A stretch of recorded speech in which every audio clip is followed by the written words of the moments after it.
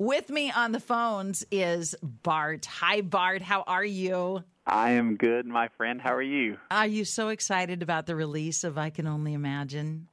I am. I am excited and nervous all at the same time. Now, who plays you? Who plays the lead role? Who's the actor that they chose to be Bart? His name is J. Michael Finley, and he was Jean Valjean in Les Mis on Broadway before he took the part. So he's got a little acting experience. Yes, and they wanted somebody that could actually sing all the stuff in the movie, and it's like we had to teach him how to dumb it way down because he sings way better than I do. Oh, that's a good thing, though. Yeah, that's a good thing, though. I mean, could you imagine if they had chosen somebody who may have looked like you or had mannerisms like you, but couldn't really sing? Yeah, I guess he'd be lip syncing all my stuff, and they were nervous about that. So he kills it. He does a great job.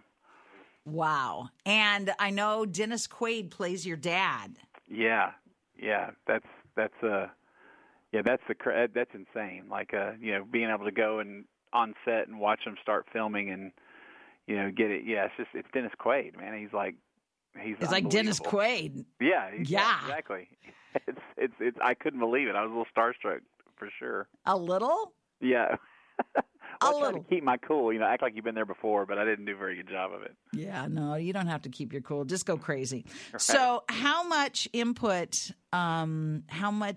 creative input did you have? I mean, this is somebody, Jean Valjean playing you. How much input did you have on the direction? Like, did you say, no, I wouldn't have said that, or no, I wouldn't have moved like that, or did they say, step back, we got this? Yeah, I had probably more than I actually took advantage of, so to speak. Like, not just because it was in good hands, but I was approached about making the movie almost 8 years ago, and a lady out of California had heard me kind of tell my story on stage and said, I want to see if there's a movie there. And so I was like, okay, whatever. And for about 5 years of that, it was just like a phone call once or twice a year going, hey, I'm still working on it. And we just never believed it would happen. And then it was about 3 years ago when the Erwin brothers, I met them. They were doing a movie called Mom's Night Out, and we met, and I remember, I'd seen a couple of scripts from the original people, and it wasn't good. And I remember telling them, I was like, man, I wish you guys somehow could at least, this weird movie they talk about making, I wish you guys could see it. And they said, well, they actually sent us the original script this morning, like they've already asked us. And I was like, are you kidding me? I had no idea. And so from that point on, like I had veto power. Like I guess technically I could call right now and say I don't want it in the movies or whatever. It was kind of the agreement.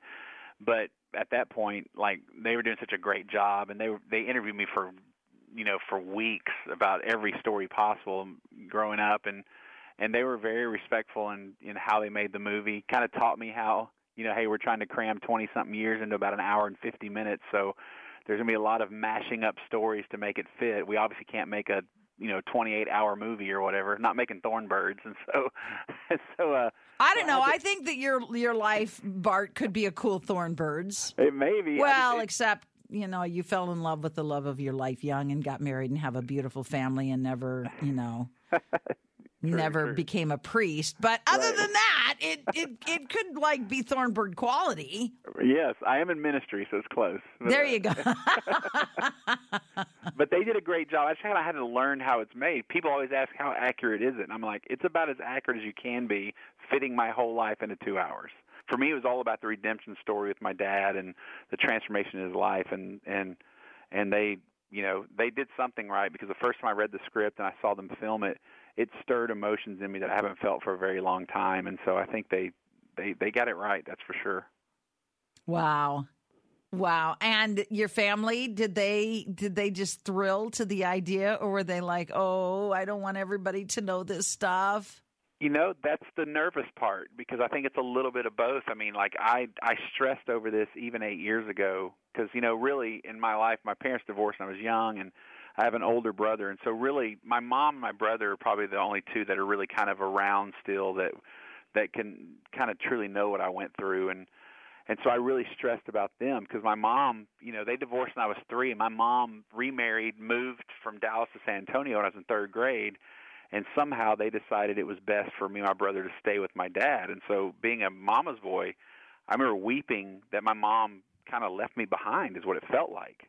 Now knowing as an adult how much of a victim she was and the fear that she was living, you know, just because my dad had such a horrible temper, and there's a lot of factors I didn't understand as a child. And so I was like, when they started writing the script, I was like, if this is going to kill my mom, because it just shows her leaving and not coming back, and she's such a big part of my life now, I found myself like trying to rewrite the true story, trying to fit her in my life more than she actually was to protect her.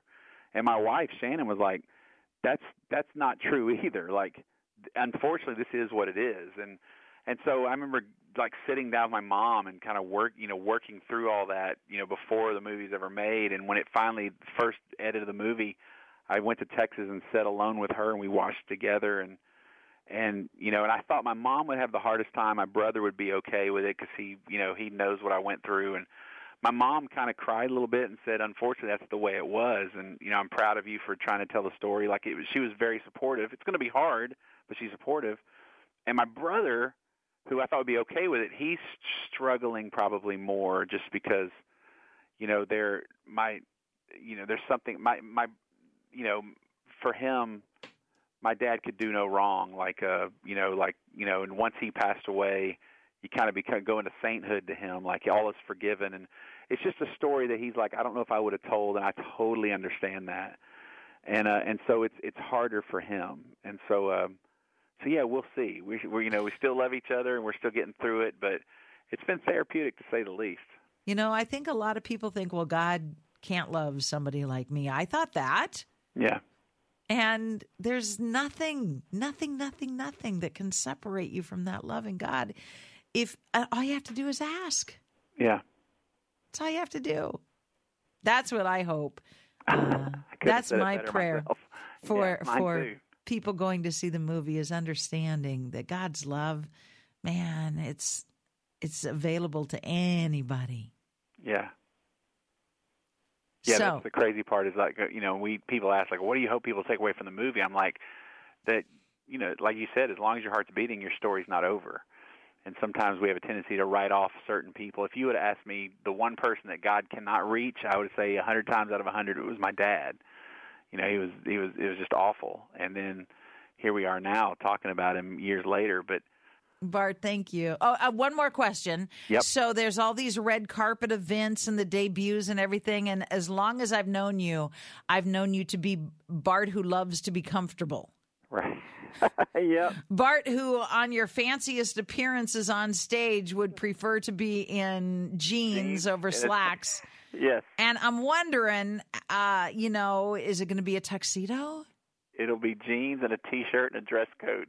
I can promise you that. There you go. Just Good. A nice black T-shirt, probably. You did not disappoint. It will never change.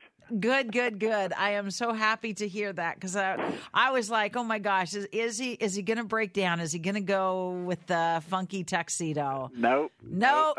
Other than weddings and funerals, I will not wear a suit. Well, I'm glad it's neither. Yeah. I'm glad it's neither. God bless you. God bless you. Give my love to the guys. I will do. Take care. Bye-bye. More Than a Movie is back with Season 2. I'm your host, Alex Fumero, and each week I'm going to talk to the people behind your favorite movies. From The Godfather, Andy Garcia. He has the smarts of Vito, the temper of Sonny, the warmth of Fredo, and the coldness of Michael.